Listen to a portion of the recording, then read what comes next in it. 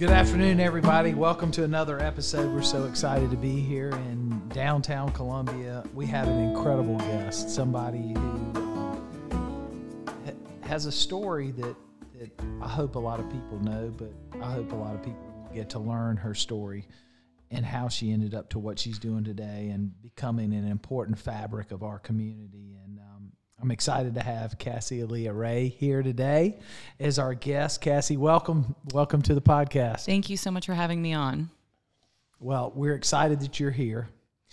And, you know, I think today some people don't know your story.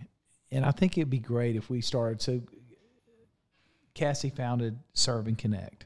And I'm not going to tell y'all what it is because I'm going to allow her to do that. But how she got to Serve and Connect is an important part of the story.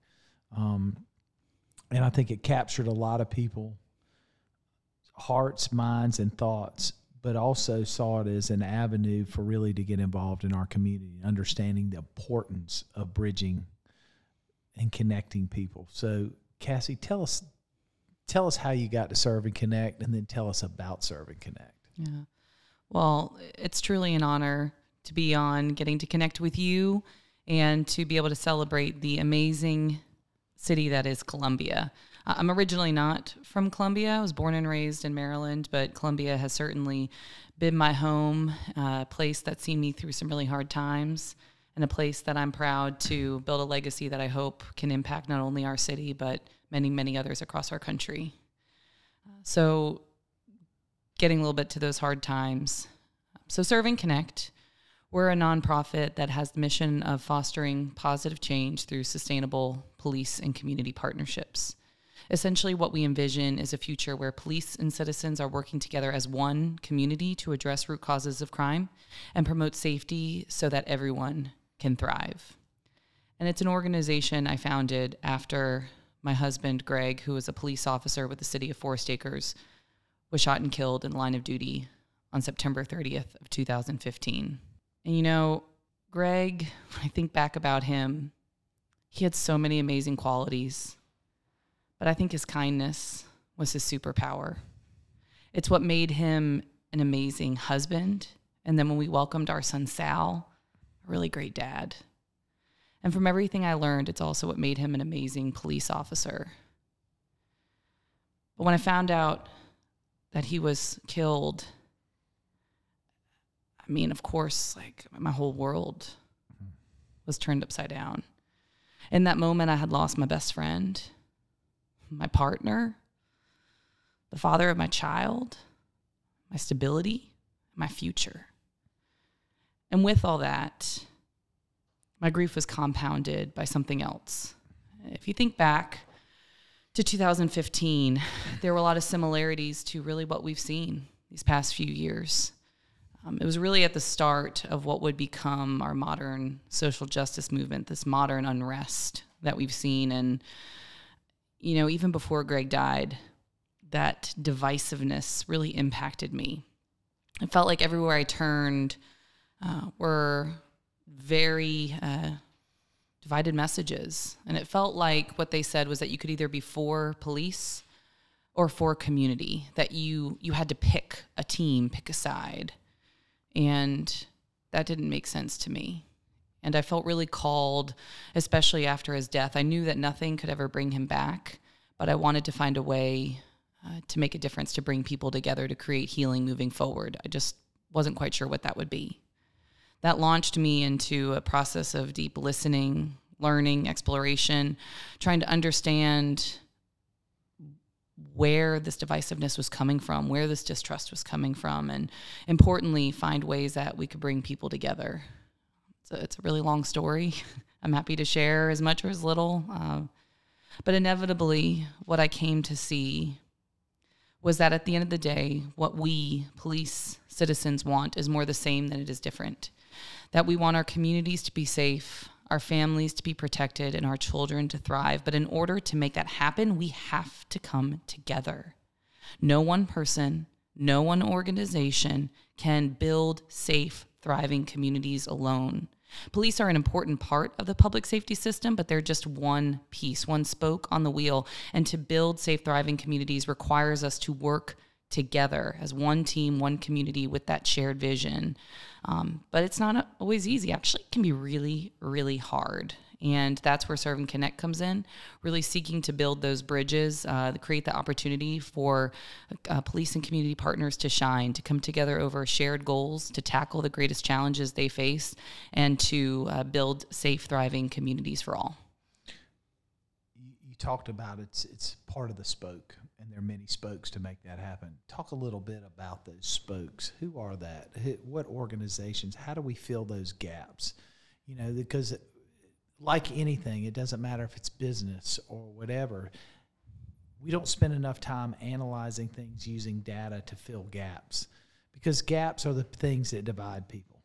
It keeps things from happening. We don't have growth because we have gaps.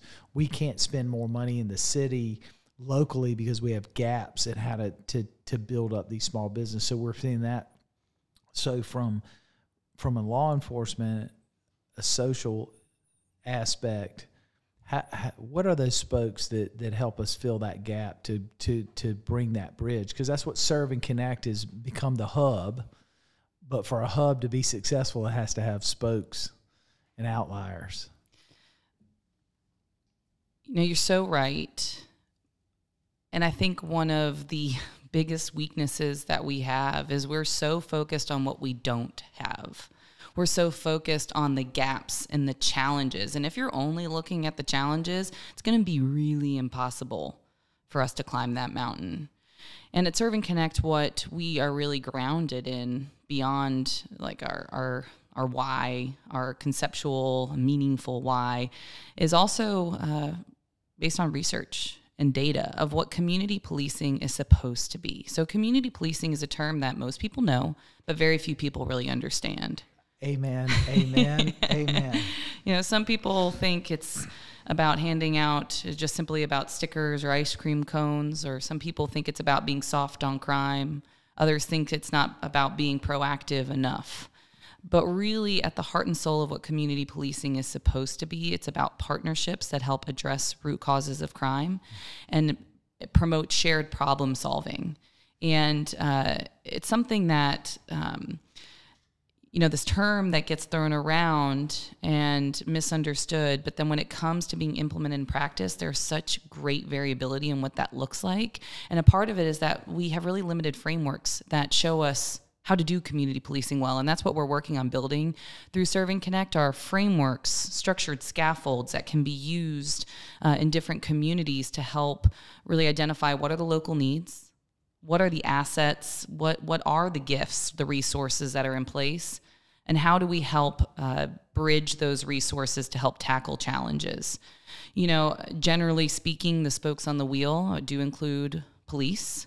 They include faith-based communities, local governments, social service organizations, neighborhood associations, education, very critically, the people themselves, residents who have that lived experience. If you're talking about violence, for instance, people who have lived experience of living in or experiencing direct violence, working together to develop solutions that can make a lasting impact.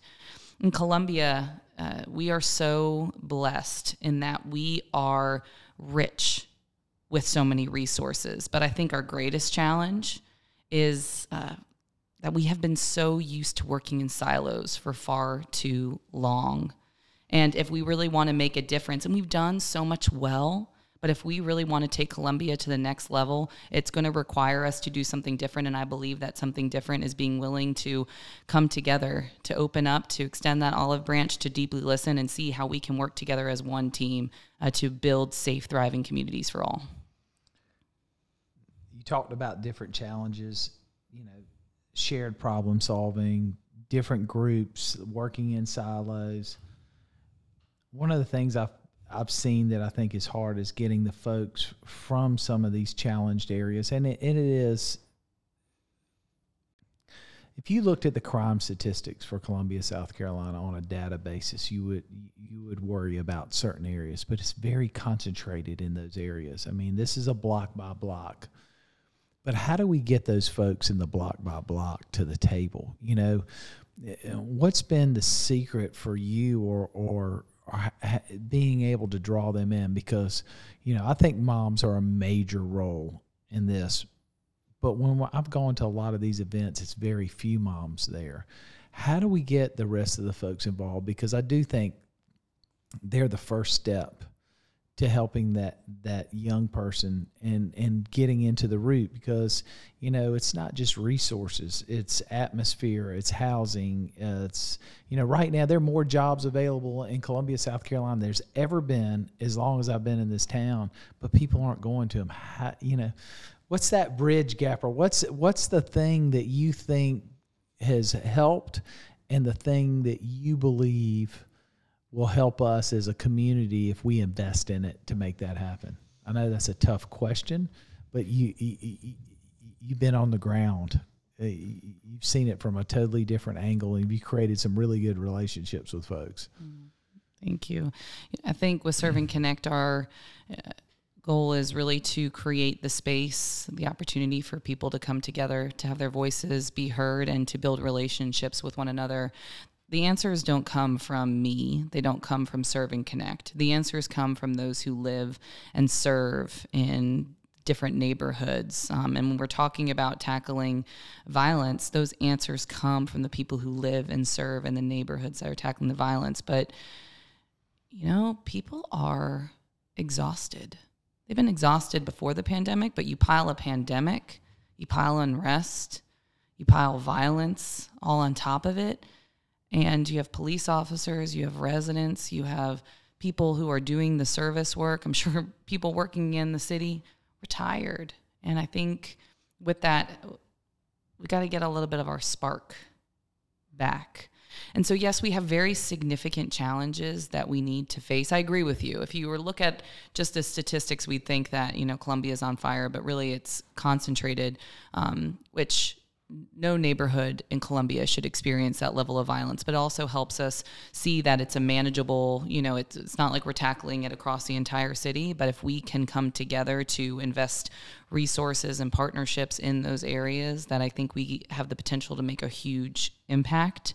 But to tackle those big issues, something I so often hear is people say that, I'm done with talking, I want to take action.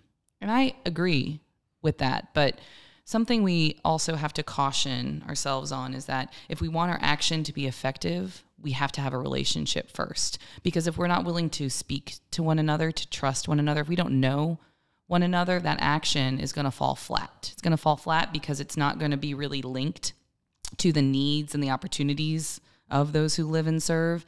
And also when challenges emerge, which they will, we're not going to be able to sustain our efforts. And so those relationships are key to sustaining our work. And so how do we build relationships? Consistency and presence.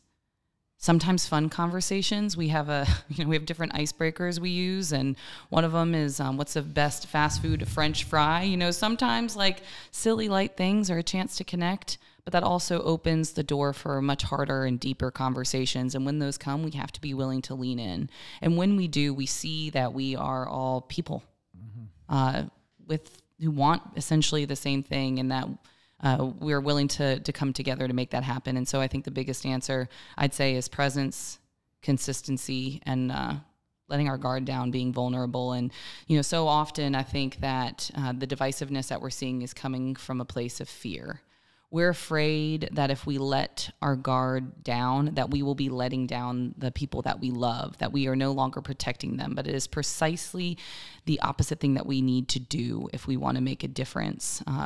That protection, that fear isn't going to drive change forward. Only us leaning in is going to make that happen. And, it's a big mountain to climb. But something I really love, I came across a study not long ago that talked about if you want to get at real culture change, we really only have to engage 25% of a population before we see those scales tip. And so people may be on different levels of readiness, and that's okay. But if the people who are ready can come together, the people who are willing, and the people who have the right intentions and the heart for it come together, I think we're going to be able to see those scales tip. It's funny. 25%. It's a number I've been using with some programs that we want to put together and launch out in the community. One of them being Love Your Block, where there's funding behind improving your neighborhood, if it's signs and flowers. But the commitment is you got to have 25% of your community involved. It can't be like we've shown up to events where there's 99 people from outside the community and one there. That doesn't change anything. We got to have sweat equity, and we got to bring the people to the. So I find that number interesting because it's a number we've been using as we've been talking to people as we're formulating these plans and how we can tie promotional dollars and public art and other things to that in targeted areas to improve the quality of life. And having that honest conversation with some of the leaders, I think they start to understand that, somebody coming in every few months to help out, but nobody's there, creates no sustainability. It's just another, and it moves on, and we just keep the hamster on the wheel. So I think that's interesting. You talked about challenges. You've talked about what y'all have done, but what's the one thing you think is hindering us building those relationships? I know that's a hard question, so you may, if it's more than one thing, but I think it'd be good for people to hear what you're seeing, Serve Connect, and your volunteers and the folks who are coming to the table see is what's hindering us, and how do we take that hindrance and turn it into a positive? I think one of the greatest challenges to coming together is distrust. There are a lot of people over the years that have come in, said they were going to make a difference, took a picture and left. I think that's especially challenging. I'm a proud USC grad. I got my bachelor's, master's, and PhD from USC. You mean I got to start calling you doctor? Doctor. No. And I have had a lot of experience in more academic, traditional research. And I think with that, not only the research, but overall, we have to be very aware of, we can have good intentions, but when we're diving in to try to do the work, being sure that we can sustain it, and that it may be a great idea, but these are real people's lives that are being touched. And I think coming at it with a little bit of grace and understanding for why that distrust is there is important. I think also we have to change the way we're used to doing business. Something that I love, you mentioned that sweat equity. Along those lines, you also talked about when working with various leaders, I think we've had a learned way of doing business where we have been used to very just giving out more like handouts versus hand ups. And there are amazing people in Columbia, in every neighborhood in Columbia. And if we believe in people, believe that people have the skills and the answers, and with a little bit of support and strategic thinking, and believing in them, that we can make a real difference. So I think we also need to change a little bit the way we're used to making a difference. And I believe that what I've seen you do is really showing that belief in people and helping them to find that self-empowerment and direction. And I think that's a good example of shifting the norms that we've been used to. Well, we got to shift the narrative. We got to change that, and we got to show people that there's opportunities, and what we've been doing is not working, and it's okay to do something else. I couldn't even add up how much money's been spent trying to tackle issues, and people believe it's just a money thing, and money runs out, and then the effort runs out, and people don't take the opportunity to figure out a different way to further causes. Everybody's got a solution. So one thing I've discovered, there's probably 6 or 7 different plans on my desk that people have offered, but none of those groups are talking to each other. It goes back to the silos. So at some point we got to break that up and say, all right, everybody has a role here.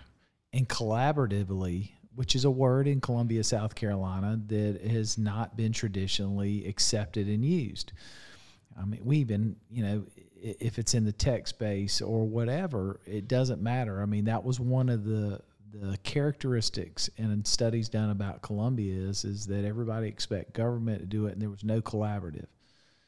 And I don't know if it was easy to blame government when things fail, but the collaboration, what we're trying to do is get more people to table to collaborate. Because if you look at it from a Midland standpoint, we got all the mayors working on it. We got all the sheriff and the police department working together. Community activists is working together, not against each other, because they think that person got more funding than that person, and these are petty little things, but they're some of the inhibitors. So I find it interesting is we try to go through this process is how do we get everybody to the table? And sometimes I think the hardest people to get to the table are the first ones to come to the table, all depending on how you ask the question. Well, and I also think that we need to start where there's momentum as well. One of the things I love most about Columbia, and before Greg died, I thought once I graduated with my doctorate that it was inevitable that I would have to move. But after I saw how the community wrapped their arms around us, just what an incredible, loving, supportive, incredible community that we have here, I knew this was my home. And as I started getting more and more involved in this work, I really began to see that if you are someone who is passionate and wants to make a difference, you can do it in Columbia. We have some real movers and shakers, people who have had big dreams and have brought them to life here. And I think we can't be so focused on what we don't have or where their deficits are, or, sometimes certain people just need a little bit more time. They may not be ready, but if we can come together with the people who are, I think we can really inspire a path forward that shows what's capable when we come together, and to show that the intentions are right and that it does make a difference, and hopefully let some of that fear go away and those walls break down, and build a little bit more hope together. And I think another thing we have to remember is that no one can do it alone. There's no one solution that's going to be able to address the challenges that we face. And even if there was like that one person, that one organization can't do it alone, it's too much. And so there's not a scarcity here, there's an abundance. And I think us working on building that muscle to appreciate that abundance and see that when others shine, we all shine. I think bit by bit we can move the needle. You've done a lot of study, and you've read some incredible case studies. I know you put your heart and soul in anything. If you could pick a community out there that you read about or studied about, it really made some strides that you say, that would be a good thing for us to grab a hold of some of the concepts they've done. Could you pick one?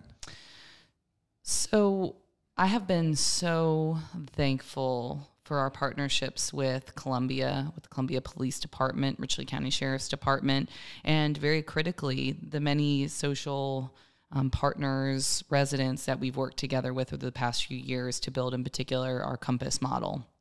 I wasn't quite sure when we got it launched really what I was doing, but thank goodness for Chief Holbrook and Deputy Chief Kelly, and I could go on and on about the amazing partners who have created this framework. It was grounded in some of my background coming from a public health perspective, some of the things that I saw worked in other areas, but wasn't quite sure where it was headed here. But then maybe like 2 years into the work, I had the opportunity to meet Phil and Amada Tingarides from the Los Angeles Police Department. And as they described their Community Safety Partnership Program, the CSP, what they described was 10 years of consistent outreach, consistent meetings. It was pretty rocky early on, but they showed up every single week and came together. And through that, they were able to see really significant improvements in the Watts neighborhood, which is pretty infamous over the years. And when I heard about their model, a million like fireworks were going off, just so excited, because what they were describing was very aligned with what we were attempting to do over here. And so that gave me hope, and it also showed me that this is not something that's going to happen over the night. We have to be in it for the long haul. We have to stay committed and focused, and there will be bumps and bruises along the way, but it's in sticking it out and seeing that through and working through those hard times. It took them 10 years to see that change. So this work is not for the faint of heart. It's not something that we're going to see progress week to week, but I believe, and the pandemic really hurt. But I'm proud of our partners for seeing it through and sticking it out, and that's what it's going to take. And because of our work here in Columbia, we are learning more about a model that, the CSP is incredible, but it's only based in LA. And because of the partnerships here in Columbia and throughout the Midlands, we are able to learn what's kind of the secret sauce that can help this support other communities across the country. It's people forget the problem didn't happen last week. Yep. It took decades to get to where we are. We're not going to fix it overnight. And I do think there are folks who believe that a big drop of cash in a program that's unproven could instantly fix something. So we're trying to get people's expectations about how we come together, how we work through this together and over a period of time, and know that we're going to take several steps back at points, but we're also going to jump ahead at other avenues, and just trying to gauge or levelize people's expectations is, look, we can't fix this overnight and we can't do it alone. I think has been one of the challenges I see. And sometimes it's being willing to, like, the way that we show up in those hard times is really what defines us. I think that's so important to keep in mind. And I think another thing is I appreciate very much so the real sense of urgency, because there are people that are dying and there is a real sense of urgency. But we have to stay focused, and we have to stay focused on the big picture of what we're working towards together. It's not about the Kassy show. It's not the Serve and Connect show. It's about what is our vision, and it's about building safe, thriving communities. And for all of us, for many of us, that's our goal. Well, and one of the things I think that drives me crazy, it's a perfect example. The headline this week in the newspaper insinuated that the shootings that happened, the first 3 were in 5 points, when reality is the story they needed to be talking about is the 15-year-old shot in Colonial Heights at the hot spot, not showing a picture from 2020 of a bunch of kids lined up in 5 points. The reality is the gunshots, the neighborhoods that are suffering from people shooting at night, from these hundreds of shots that happen over a course of a month that ShotSpotter picks up, petty crimes are killing our neighborhoods that are less fortunate. But our media doesn't want to talk about that. If you go back and look, they hadn't talked about the 96 shootings that we've had. They're talking about what they think sends a message, and it drives me crazy, because I do think they have a role in this and they're not playing it for one reason or another. And the reality is we need people to know that kids are making decisions and arguing and using a gun to solve it, and it's just not acceptable. I mean, you've hit so many important points. One of the biggest things that comes to my mind is one of the big turning points for me in this work. Before Greg died, this was nothing that was already in the works. I certainly didn't expect my husband to be killed. And at the time of his death, I was doing work that I was really passionate about and loved. But I just continually felt called to take action, but I wasn't sure how I could best show up. Spent a lot of time listening, learning, really seeking to understand. And one of the biggest turning points for me, I'll never forget, I was in the car, had a long work trip to Atlanta, or a few hours in the car, and I was racking my brain just thinking about how I could show up in that courtroom and face the person who took my husband's life. This individual who, I was doing my best, I felt like, to stay afloat. And every time I had to think about him or think about the case, it was like I was being brought into like this pit of hate. And I was just struggling to keep my head above water. And it wasn't until I imagined how I would feel if I were the mother of the man who killed Greg that immediately I pictured him just like my own little boy, so filled with hope and possibilities. And I realized then and there how much we had in common, his family and I, how much we all had lost. And I realized that while I didn't know this man's story, I understood that there were too many factors that could have brought him to that place. And I really saw just how intertwined our stories were. And I say all that to say that until we can appreciate that everyone who lives in Columbia is our neighbor, everyone here is a part of our world family, and that I may live on the Forest Acres side of town, but what's happening, you talk about Capitol Heights, is just as important as what's happening in my neighborhood. Until we can all appreciate that, we're never really going to make a difference. But in that same breath, I think we've got to help people have pride back in their own neighborhood, because the fabric's broken. Having been on ride-alongs and spent a lot of time, unfortunately, seeing things that I really had hoped I'd never see in our community, I realize our folks don't know each other. Amen. We have to have a sense of community within our own neighborhoods as well. I'll never forget, it was the summer of 2019, and we had already had a summer event series planned. And our next event coming up was in the Colony Apartments. But a few days before, we learned that there had been a really tragic shooting where one individual shot another just right out in the front yard, and that a lot of neighbors saw it happen. And so the team rallied together, sought to find, we discussed, should we have the event, should we not? I decided it was important to show up, but that we should do our best to bring support for mental health and trauma response. And I'll never forget being at that event, talking to one of the residents, and I was just like, I'm so sorry for what you experienced. And she was like, what do you mean? I was like, well, one of your neighbors was killed. That must have been so traumatic. She was like, well, I didn't know him. And I was like, but it happened in your own community. And she was, oh yeah, it was my next door neighbor. And I thought that was so telling, is, again, getting to this fatigue, this isolation, this lack, this disconnection.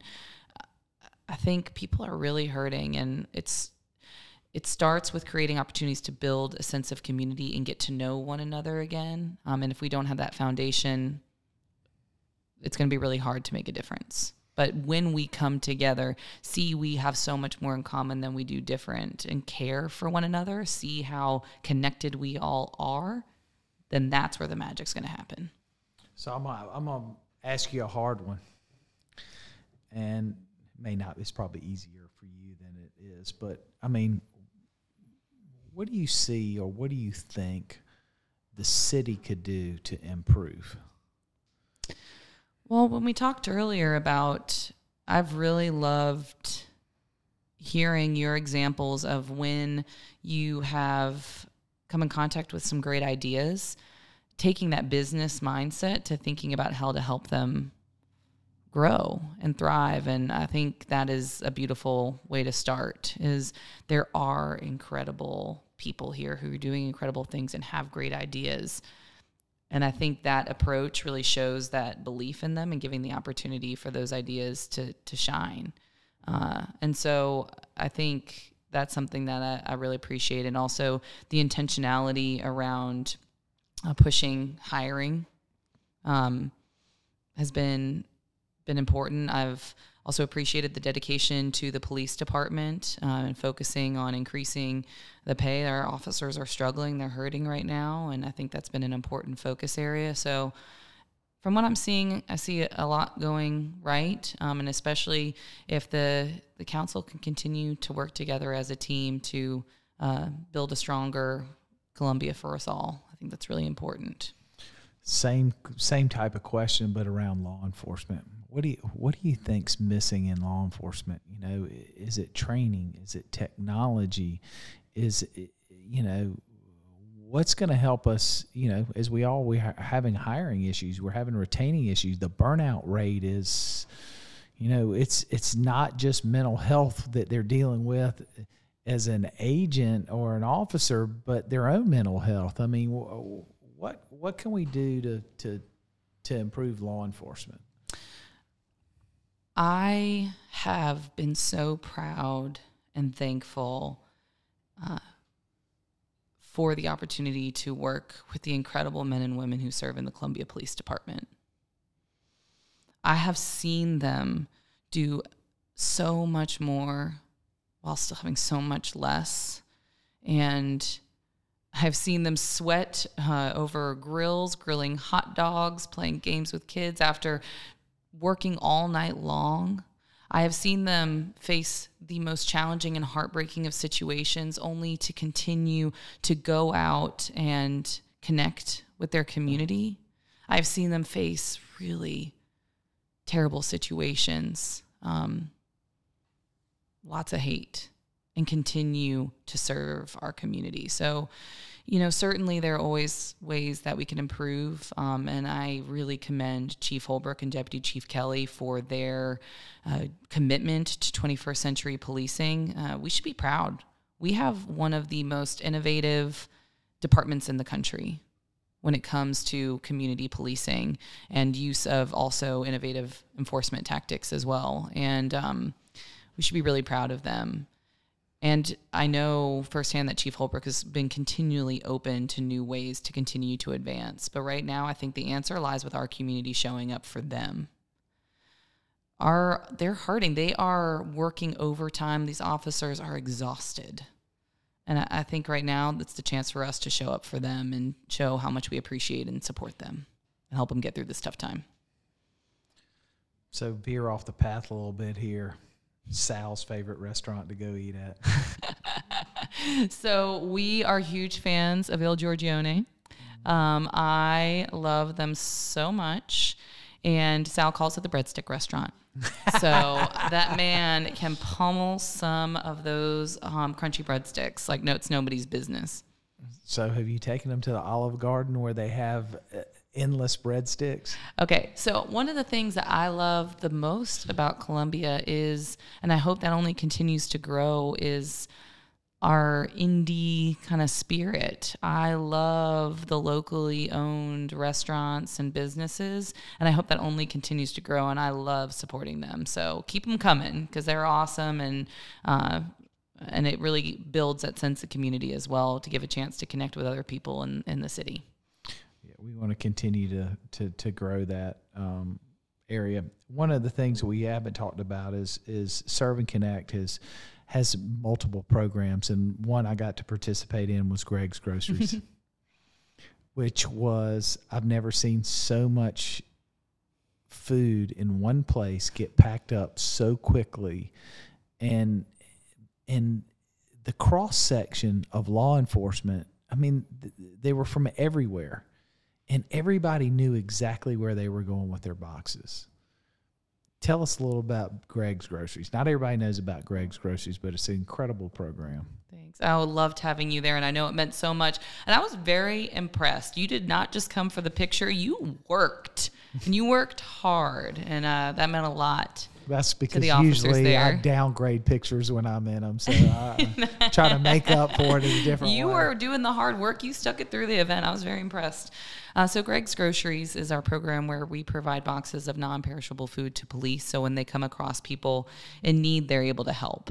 A few months before Greg died, I'll never forget, I was standing in our kitchen, and Greg said, I was asking him about what he thought about the divisiveness in our country, and he said, you know, Kassy, for every one negative story you hear, there are thousands of positive stories happening every day that go unnoticed. I've been very proud and thankful in these nearly 7 years since his death. I still hear new stories about the way he changed lives. And I'm proud of Greg, and he's special to me. But I also am proud that he's not unique, that every single day police officers are coming in contact with people in crisis, and they're finding ways to help out of their own pockets often.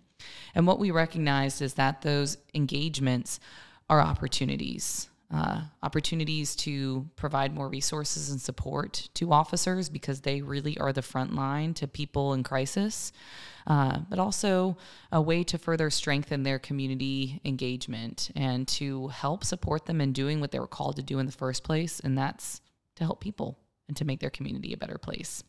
And so it's been incredible through Greg's Groceries. What I love about it, it's not really about feeding people. It is, yes, it can help address a hunger need in a moment, but it is really about the fact that food can bring people together. And I'll tell you a story here in Columbia.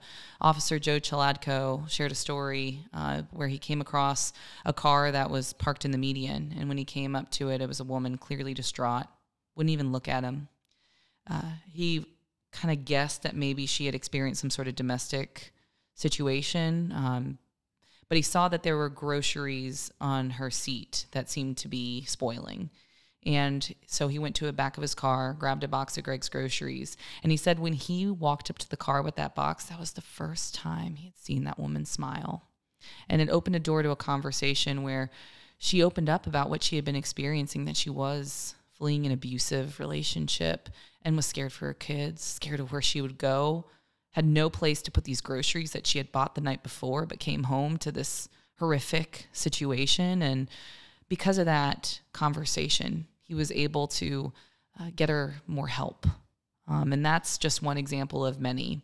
Another thing that I love through Greg's Groceries is that it's bringing agencies together across our state and helping them feel not so alone. It can be very isolating during these times, and they can see that they're not alone in this effort, that they're part of something bigger, and those ripples are incredible. Like I think about Corporal Tomlin from Horry County and Sergeant Staggers in Charleston, who through meeting through Greg's Groceries now talk weekly and bounce back different ideas and also just provide support to one another during these hard times. And that's what it's all about, is these ripples. You know, in Horry County, when I met with them, there was a chaplain there, and he shared the reason he got into law enforcement was his family had some pretty bad abuse that was happening. And there was one time law enforcement came in, and it was a very, very scary time. He was young. But there was an officer just bent down and gave him a stick of gum. And that changed his whole world. And because of that interaction, he went into law enforcement. And sometimes we think it's like these huge dramatic acts that take making a difference, but sometimes it's as simple as a box of food that can have many, many positive ripples. And again, to tout Columbia Police Department, they were one of our first partners. They have been there since day one, August 2017, when we launched Greg's Groceries, and they have been a huge partner ever since, and it wouldn't be here without them. Oh, I'll tell you, I'm a true believer in our officers and their compassion. I've been enough with them to see them in situations where they're the only ones who had compassion in the situations, friends, family, etc., in situations were the least compassionate and the least helpful, which is, you know, where I struggle with that sense of community and how do you tie that fabric back, because everybody says housing, everybody says this. We all have our struggles. Everybody's had a struggle, and how you overcome it. It's our sense of community in our heart.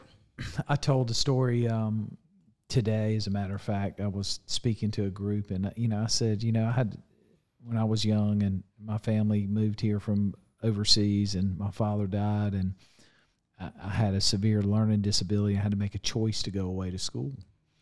And, I had to leave my mother, who had no family, no support system. I didn't know at the time that she had to take a second job to make sure that I could have this opportunity. But the three things she told me when she dropped me off was, you got to work hard. Nobody gives anybody anything. It's up to you.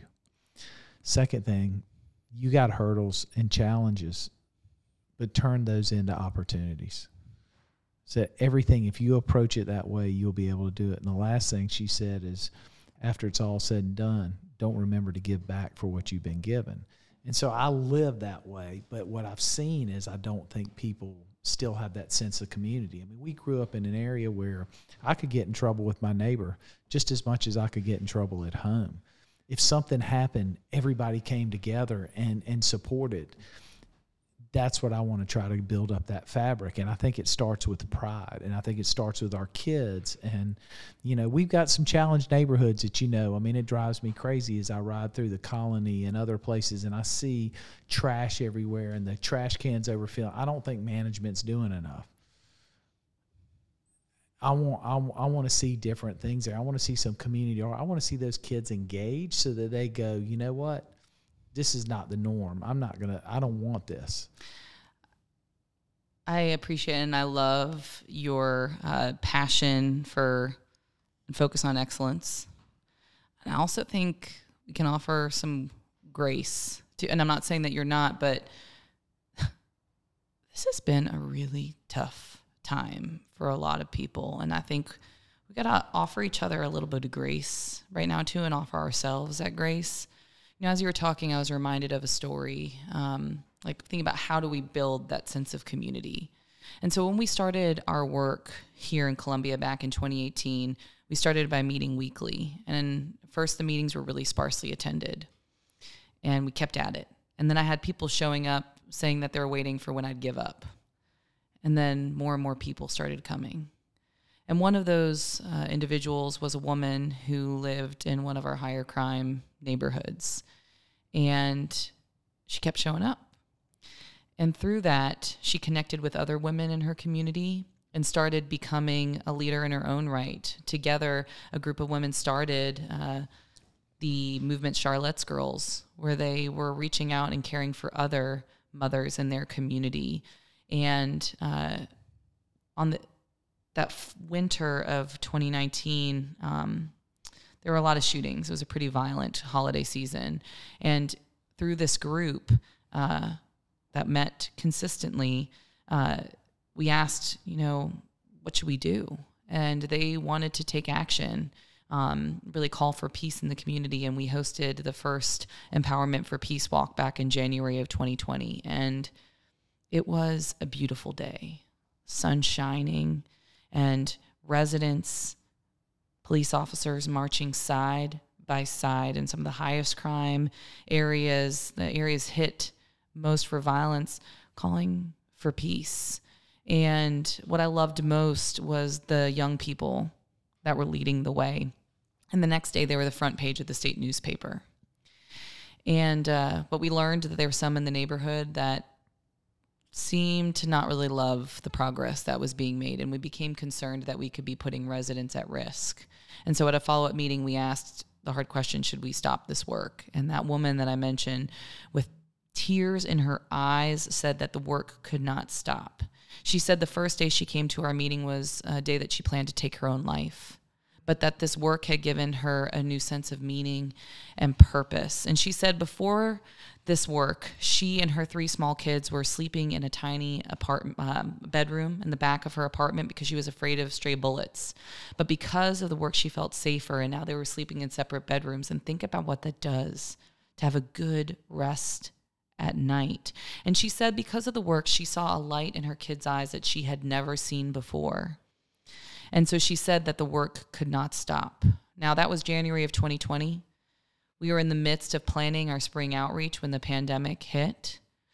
And I'm proud of how the group sustained outreach for quite a long time. It's been a hard time. And I think, yes, a lot of these issues have been around for a long time, but there have also been a lot of good things that have happened, and we can't let the past 2 years erase all the good things that have been done. And I think we need to offer each other and ourselves a little bit of grace and say, yo, it's been hard. Let's take a deep breath. Let's connect. Let's heal. Let's pick up the pieces and let's move forward. And I believe I know firsthand, there are incredible people throughout our city and some of the most resilient, amazing people that I've had the pleasure of meeting in some of our areas that have been highest hit for violence. And I think we just need to take a deep breath and come back together and move forward. I'm going to go off script again a little bit here, just because this has been pretty powerful. What's your favorite pizza restaurant? Oh, oh my goodness. I love so much, like our people in Columbia. So I don't want to play too many favorites, but okay. So I live on the Forest Acre side of town. I drive from downtown down through, Gervais and, Il Bucato, man, has some pretty amazing pizza. Il Focolare, amazing pizza as well. We are thankful in this city to have some really good pizza. But that prosciutto with arugula, oof, so good. Their burrata melt too. Oh, very, very good. Favorite ice cream? Oh, my word. Sweet cream. I love the creative flavors that they have. What flavor makes you go all the way back downtown? Well, so I always love to try new things when I go there because I think that's part of the fun. So I don't think that's fair. And I'm not that much of a sweet tooth. I will eat a basket of bread all day long. That's my downfall. But ice cream, I like trying new things. How about you? What's your favorite ice cream? From sweet cream, it would be the banana pudding. I think it's the best banana pudding that's out there from an ice cream standpoint. It's just great. I do have a sweet tooth. I think that's how you have to finish the meal. Even if it's just a bite of something, I think you're just not complete if you don't have something. And for me, that could be a variety of things. It could be a Twizzler, which is what I've been on a kick lately. I have some in my desk drawer at City Hall, and about mid-afternoon, I'm on a Twizzler kick. I don't know why all of a sudden I've been on this Twizzler kick, but so Sal's, some of his favorites. Have you had that cookie skillet at Hall's? It is a next level. And, Mitch recently adopted Sal. Yep. And it was a beautiful day. But it was in it's a great picture. I saw the picture it posted. It's really, really special, and very, very hard things can come beautiful things. But the adoption was in the afternoon. So Sal's favorite is that cookie skillet. So we went to Hall's before, and he had a pink lemonade and then like the entire cookie skillet. And then we also had bought cupcakes to bring to the courtroom. And as soon as he was eating, I was like, "Ooh, I'm kind of second guessing my decisions here." But man, so long story short, that cookie skillet is pretty unbelievable. That is almost too decadent for me. It's so good. I mean, I do cupcakes have a limit. Down south too. Those cupcakes, that's a weak spot for me as well. Oof, I'm not their buttercream frosting is so good. I'm not a big frosting person, but theirs I can't resist. It's so funny because this time of year, I don't eat as much sweet stuff because all I want to eat is tomatoes, corn, squash, and okra. Oh, so good. And I can make it 1,000 different ways every night, and I still want to eat it. I ride out to Lexington every weekend, and there's a little farmer I buy from, and he knows exactly what I want. But, man, it's the best part about living in the South is sweet corn, fresh tomatoes. And the okra that just pops. Peach, little fresh peaches. I can eat that morning, noon, and night. It's not a problem. Absolutely. Kassy, thanks for taking time out of your busy schedule. I know between Serve and Connect, your family, and, Mitch coming in and really, supporting everything you're doing and making sure that Greg's legacy doesn't disappear, which is, I think, an incredible thing in itself. Him and his commitment and compassion for Sal and the kids. I just, look, as you've said it several times today, good things happen out of bad things. This is a good thing. And thank you for what you're doing for our community. Well, thank you so much. It's an honor to be on. I've loved our work together so far, and I look forward to that continuing. And something, if I could, just to wrap up is, I'm thankful to have been a part of this work, but I'm really just a part. This was a spark that happened after Greg was killed. But the only reason it's grown has been because of our partners, and absolutely, positively would not have happened if not for our partners in Columbia. they've been unbelievable. And really, Columbia Police Department, Richland County Sheriff's Department, our incredible neighbors and partners in Columbia are to thank for how it's grown. And I'm proud to see how that little spark has grown into so many ripples, but I know that I'm just a small part of it. It's really because of the people who have made it happen. And I'm proud of my team, and I'm really proud of our partners. We can't let you go off without telling people how they can connect with Serve and Connect, because I know there's a lot of people who want to do something and they don't know what their role is. And some people, as you know, they like to just give something, or somebody wants to provide something, or they want to go serve in a certain capacity. Tell everybody how they can connect with Serve and Connect. Well, we'd love them to get involved. So you can find us Serve and Connect, spelled out, serveandconnect.org. We're on Facebook, Instagram, Twitter, and LinkedIn. Not TikTok? I mean, come No, on. I'm not that savvy. I've just started doing reels, and I'm not good at them. I'm really trying. You probably I'm working have on a it. very talented young man in your house who could be the center Oh of your my reels. gosh. But then it would all be like Just jack last 'em night, up him on doing cookies. walk like an Egyptian around the pool. That's what Serve and Connect's Instagram would be. So that's not a good idea, may I recommend. But we'd love people to get involved. But really, we'd love, if the right fit is to get involved with Serve and Connect, we'd love to. But the biggest thing is get involved in our community. We can get very and I'm guilty of it too, can get very rat racy, run of the mill, day to day, but we all play a role in helping Columbia become what it's capable of being. And that takes us kind of stepping outside of our comfort zone and finding a way to reach out to a different part of our community that's a little different from what we're used to. And there's so many opportunities to do that, whether it be our amazing festivals, our great nonprofit organizations, or showing up and supporting businesses that are maybe not your standards. It's so important. Our greatest asset are our people in Columbia, South Carolina, and we don't tell our story. And so as we continue, part of the reason we do this podcast and the reason that we're constantly trying to tell stories is because we have so many incredible people, and people don't know it. And so the more we can introduce, the more we can expose people to the talents, the passions, the commitments, the individualism in our community, the better off we are. So thank you for being here. Thank you. It's a great afternoon, and I will tell you, this is the first episode that we've done that we haven't had a fire truck come by. Second in a row, actually.